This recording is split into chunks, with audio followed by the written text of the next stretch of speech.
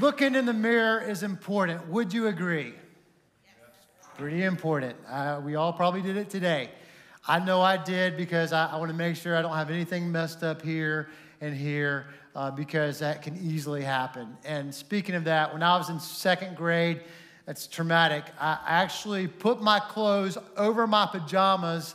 Did not realize it until I got to school, and it was like one of those nightmares you have when you maybe realize you're not wearing any clothes, but I put my clothes over my clothes, and as a second grader, I was extremely insecure walking around going, my PJs on under my clothes.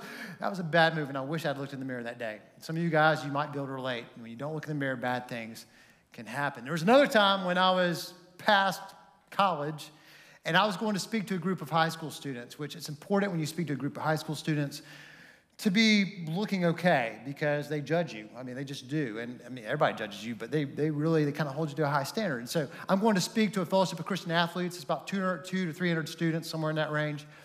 And I show up, and my shirt is on backwards, inside out. My wife, who I was dating at the time, happened to be there, and she saw me first. Thank God. And she said, your shirt. And I was like, what are you talking about? I was on it inside out, and it's backwards, and it was a collar. I drove like 40 minutes to this place and didn't even realize it. Looking in the mirror is important. Wouldn't you agree? Yes, it is important. And see, one of the things that I really don't do that often is sometimes I take a picture in the mirror. You know, these bathroom selfies, I think they're kind of weird, sometimes creepy. But occasionally, if I find the right picture, you just got to take it, right? So I don't want to shock any of y'all, but I'm going to show you my favorite bathroom selfie of all time. Check this out right now. Yep, there you go. That's my cat in the mirror. All right, and if you look at all angles, you get all kinds of looks because in our bathroom, when we bought this house, they gave us 360-degree mirrors in the bathroom, and that's a load of fun. But anyway, I digress a little bit. She actually posed for me, and this is like a meme coming into Monday, you know what I'm saying? But cat in the mirror, that's what I got for you right there. We'll come back to this idea of the mirror because that's going to be important for where we're going today. But if you haven't been with us for the previous 3 weeks of the Don't Judge Me series, I want to try to help you get up to speed. All these messages are online if you want to go back and watch them. But week 1, we talked about how everybody judges. And there's a right way and there's a wrong way. And so we talked about the filter of asking 4 important questions when it comes to judging. Go back and watch a great message if you hadn't seen it. And then week 2, we talked about how we all get judged, right? We all get judged. But we're not limited by any label that someone puts on us. And then week 3, we talked about how God is ultimately the judge. And he is both loving and just, which means that we are acceptable and accountable to him. Jonathan said it this way: to live aware, you must prepare because what you do matters. And so I was thinking about this and kind of where we're going into today. And I was thinking about how easy it is to judge people, especially when we drive. Am I right? Yep. Now, I also find that it's easy to judge other people very harshly. And I've said some pretty terrible things behind the wheel of a car. I know that disappoints you being your pastor, but I've said some things I'm not proud of. And a lot of it happened like pre-Jesus, but there's been some things even after Jesus that I'm like, oh, that's bad. Or I've made some hand motions, you know, you feel me, because some of you, you've been there. Yeah, don't judge me. And so we understand this whole tension when it comes to driving. And about 5 years ago when I was a teenager, I was driving down the road, and that's not funny. I was driving down the road, and I had my friend Greg in the passenger seat with me. And we like to go fast. You understand that. If you're driving and you're below the age of 20, you understand you like to go fast.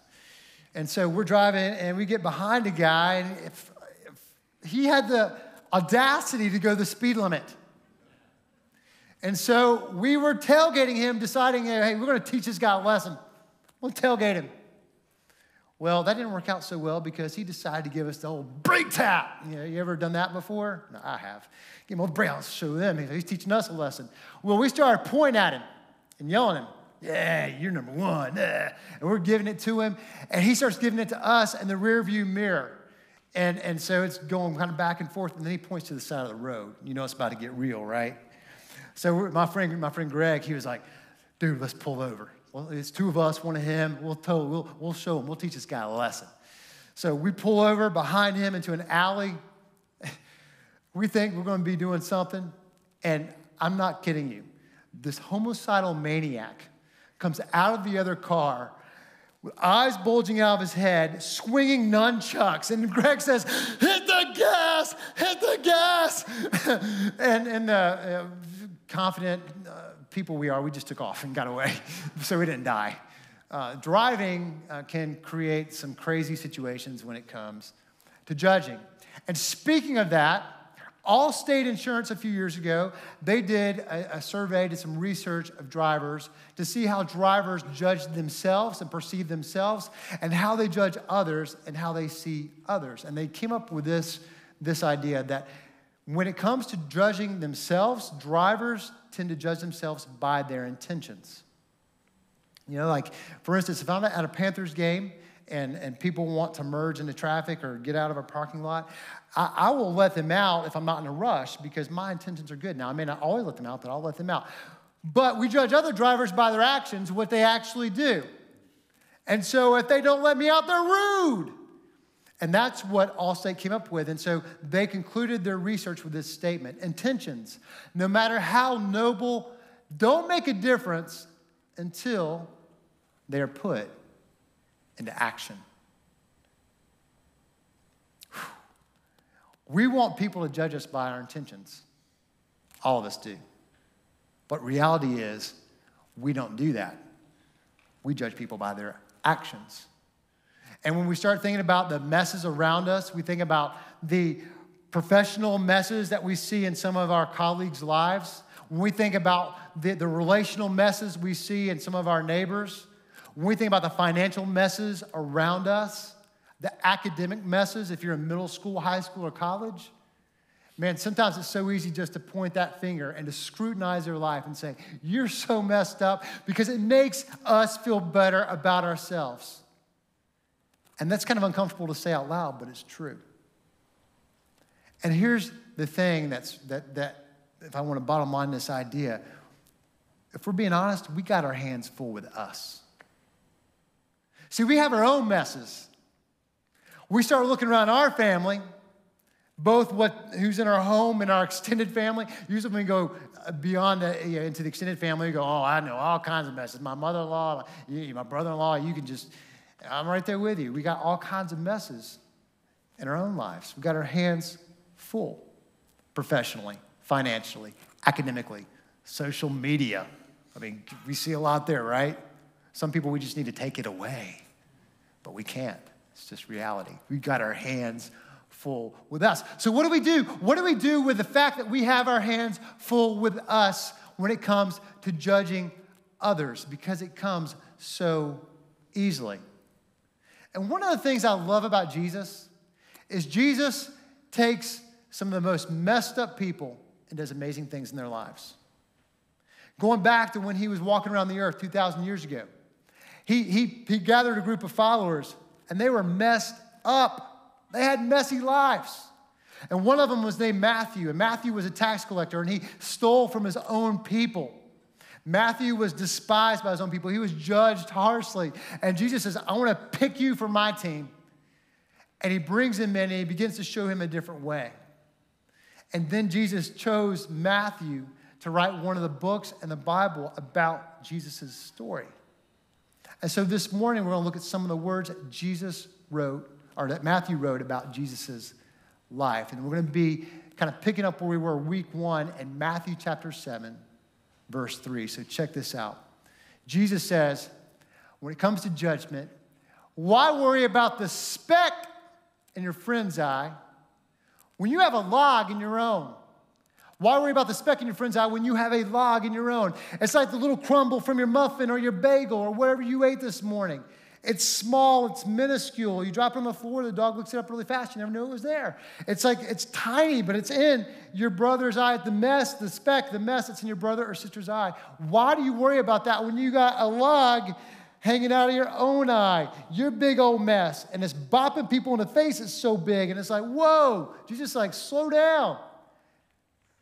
You need to take a look inside instead of outside. And then he continues in verse 4. How can you think of saying to your friend, let me help you get rid of that speck in your eye, when you can't see past the log in your own eye? And what he's saying is, when you're so blinded by this, you can't see this. When you're blinded by this, you can't help other people because you're blind to what your messes are. And oftentimes we turn a blind eye to them because we don't want to deal with them. We just rather look at other people's. And then he concludes with this really harsh word that we don't like people to say about us or to us. We probably want to fight them. He says in verse 5, hypocrite. Oh, I mean, thinking about this, Jesus is teaching on a mountainside, and all these people are there, and he says, when you do this, you're a hypocrite. First, get rid of the log in your own eye. Why? So you can see well enough to deal with the speck in your friend's eye. And there are two visuals I want to throw out this morning that I think really capture the idea of what we're talking about here. And it's the magnifying glass and it's the mirror. The magnifying glass and the mirror. And our tendency, our natural tendency, Jesus knows this is why he had this recorded by Matthew in this sermon. He knows that our natural tendency is to look at other people. And this is goofy. But to look at other people and to scrutinize their life and to scrutinize their problem and to say, you're a mess. It makes us feel better about ourselves. But Jesus says, hey, instead of doing that, drop the magnifying glass. Pick up the mirror. Take a look at the man or woman in the mirror. And by doing that, you can begin to take the next steps in helping other people deal with their own mess. And there are three benefits to this that I want to mention to you this morning. The first one is when you drop the magnifying glass and you pick up the mirror, you grow in self-awareness. You actually see more clearly. Because none of us would walk around saying, hey, I don't really want to see what's wrong in my life. Most of us don't want to be unaware because when we are, guess what? People talk about you. And they make TV shows about bosses and people laugh about them because they're so unaware. And one of the worst things and one of the biggest tragedies I often see is people choose to turn a blind eye and become self-aware. But you can grow in self-awareness when you drop this and you pick this up. The second benefit is it leaves less time for you to focus on judging others. Your energy, your efforts move from judging others to actually helping others. Doesn't that sound so much better? And then the third benefit is it leaves others with less material with which to focus on judging you. I love that idea. I mean, we all get judged enough, right? I don't need any more labels stuck on me. And I know I'm not limited by a label, but I don't need that. Now, speaking of that, sometimes as a dad, I can be kind of tough on my kids. And I'm kind of a Nazi when it comes to cleaning up around the house. Some of you know that. A week ago, Jonathan talked about this in his message. He said, you know, your mom, she goes around and she holds you accountable to cleaning up your room. And he kind of keeps talking about this point last week. Well, my boys, I'm sitting next to my boys in the service, are 17 and 15. And they look at me without missing a beat and they say, you are mom. Ouch. Don't judge me. And then a few moments, my 13-year-old daughter, I saw her, I was walking somewhere in the room during the message, and she tapped me on the shoulder. She was like, you are mom. It's like, what in the world? What the heck? That's so harsh. But really, it was true. And there are times where I know the accountability is needed, but there are other times where it's like, you know what? I need to back it up a little bit. I need to drop the magnifying glass. I need to pick up the mirror. It's a challenge for me. As we move forward with our time here this morning, I want to give you some practical ways that you can put this into action, some practical steps you can take this morning and dropping the magnifying glass and picking up the mirror. And Matthew wrote a few more words that I think will be relevant to us as we take those next steps. And Matthew chapter 16, verse 24, he says this, Jesus says this to his disciples, if you want to be my follower, you must give up your own way. In other words, deny yourself. Take up your cross and follow me. Now, taking up your cross, what was Jesus' cross? That was to die for the world. That's not your cross. That was his to bear. But we all have one. And he bore it on our behalf, and he's calling us to be his follower, to bear something on behalf of someone else, to say yes to sharing the love, his love, with other people by taking up our cross and following him. And then he goes on to say, if you try to hang on, and I can just imagine, just that death grip, if you try to hang on to your life, you will lose it. But if you give up your life for my sake, you will save it. And he's saying it's not intuitive to give up your life. It's not intuitive to follow Jesus. But when you do, it's the best thing that you could ever, best decision you could ever make. It frees you up. But he knows intuitively we want to hang on because we think our way is the best way. And I know intuitively for myself to oftentimes think my way is the best way. And what I realize is as I give my life away more and more, I have more freedom. When I share the love of Jesus with other people more and more, I have more freedom. It is the antidote to judging, to serve others, and to put them before me. To get to where we are today, there were a group of about 120 people who said, you know what? We think it's great that we have a Summit Church in Kernersville, but instead of building a bigger building, we're going to launch other locations and churches in the Triad. And so 5 years ago, we launched Oak Ridge, and we've seen God do amazing things in our Oak Ridge location. And then 2 years ago, 120 people gathered and got us started here in Jamestown. And they denied themselves, they took up their cross, and they followed Jesus to start here in Ragsdale High School in Jamestown to reach Greensboro, High Point, Thomasville, and the surrounding areas. And I want to say, if you were part of that 120, would you do me a favor right now and just stand up just so we can acknowledge you? If you're part of that 120 that came out here. We had a good number in the last service. Okay. Now, thank you. Let's clap for them. Stay standing, stay standing. As you look around, and at the last service, this was definitely true, it was probably about the same percentage. Most of the people were sitting. You guys had been part of doing something beyond yourselves, giving up time and energy to go and reach people with the love of Jesus. You said yes. And I want to say from the bottom of my heart, thank you. We're not done yet. Y'all can be seated. We're not done yet. We want to keep reaching into the Triad and beyond. And the only way that's going to happen is for people to say yes to sharing the love of Jesus. And so as you walked in this morning, you may have noticed there were some pallets in the hallway. Pallets that represented our six of our ministries that meet here on Sunday morning. One of them is our setup and tear down team. One is guest services. One is the Peak, our preschool ministry. One is our Kids Summit ministry. One is our impact ministry to teenagers. And then our tech ministry that creates all the production that we experience here on Sunday mornings. And we know for us to get the next level, to judge less, to serve more, to elevate Jesus, and to see him do amazing things in us and through us, it's going to require you saying yes to sharing his love. As some of you, you're feeling something today, and you want to leave a better legacy than what you've left up to this point. And so you're going to take a next step. You're going to go down that hallway. you're going to take one of the information cards we give you at the end of this service. You're going to walk down that hallway and you're going to talk to somebody and take that next step. Some of you are still kind of on the fence of what you may need to do as far as taking the next step to saying yes to sharing the love of Jesus. I want to spend just these closing moments talking about legacy.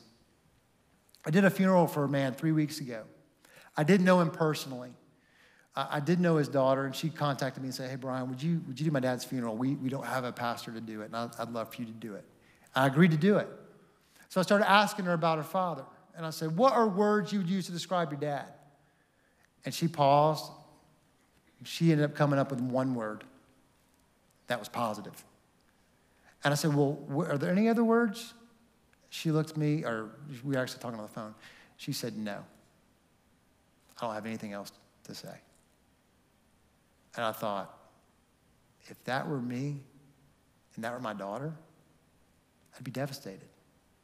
That's not the legacy I want to leave. I want to leave a legacy where my daughter can say, my dad said yes to sharing the love, and because of it, because he gave his life away, there are many people who were saved as a result of it. And we see a contrast to this with Billy Graham. We saw people all throughout social media posting about Billy Graham from our lovely state. Known as America's pastor, USA Today had him on the front page. Talk about a legacy and an impact. And I felt like this morning it would be appropriate for us to pay a little tribute to that legacy by showing you this 1-minute video as a tribute to Billy Graham. Check this out.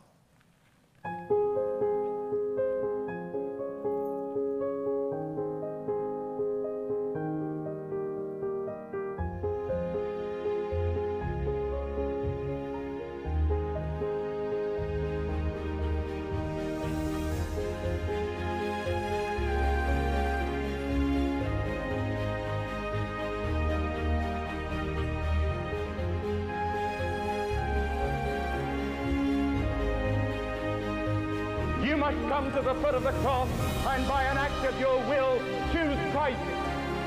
Say, I will receive him. I will give my life to him. I will surrender to him.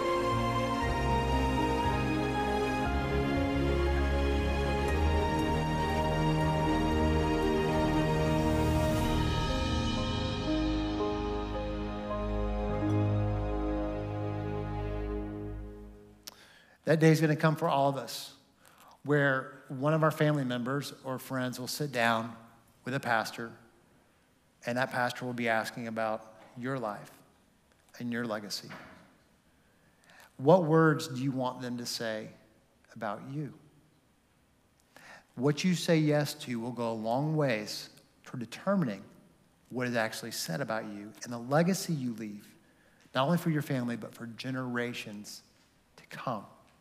The impact is exponential. We move toward dropping the magnifying glass, picking up the mirror, saying, I know a mess when I see one because I am one, and choosing to give up our way, take up our cross, and follow Jesus. If you want to make the world a better place, take a look at yourself and make a change. Let me pray for us. God, we thank you for an opportunity to talk about things that matter. And I pray for these men, these women, these teenagers. I pray, God, that their hearts, their minds, their wills will be engaged to want to take a step toward you. Take a step toward saying yes to sharing the love of Jesus. And watching you do amazing things through them. We thank you, Jesus, for sharing your love with us by giving your life for ours. And so we look forward to what you're going to do with today. It's in your name we pray. Amen.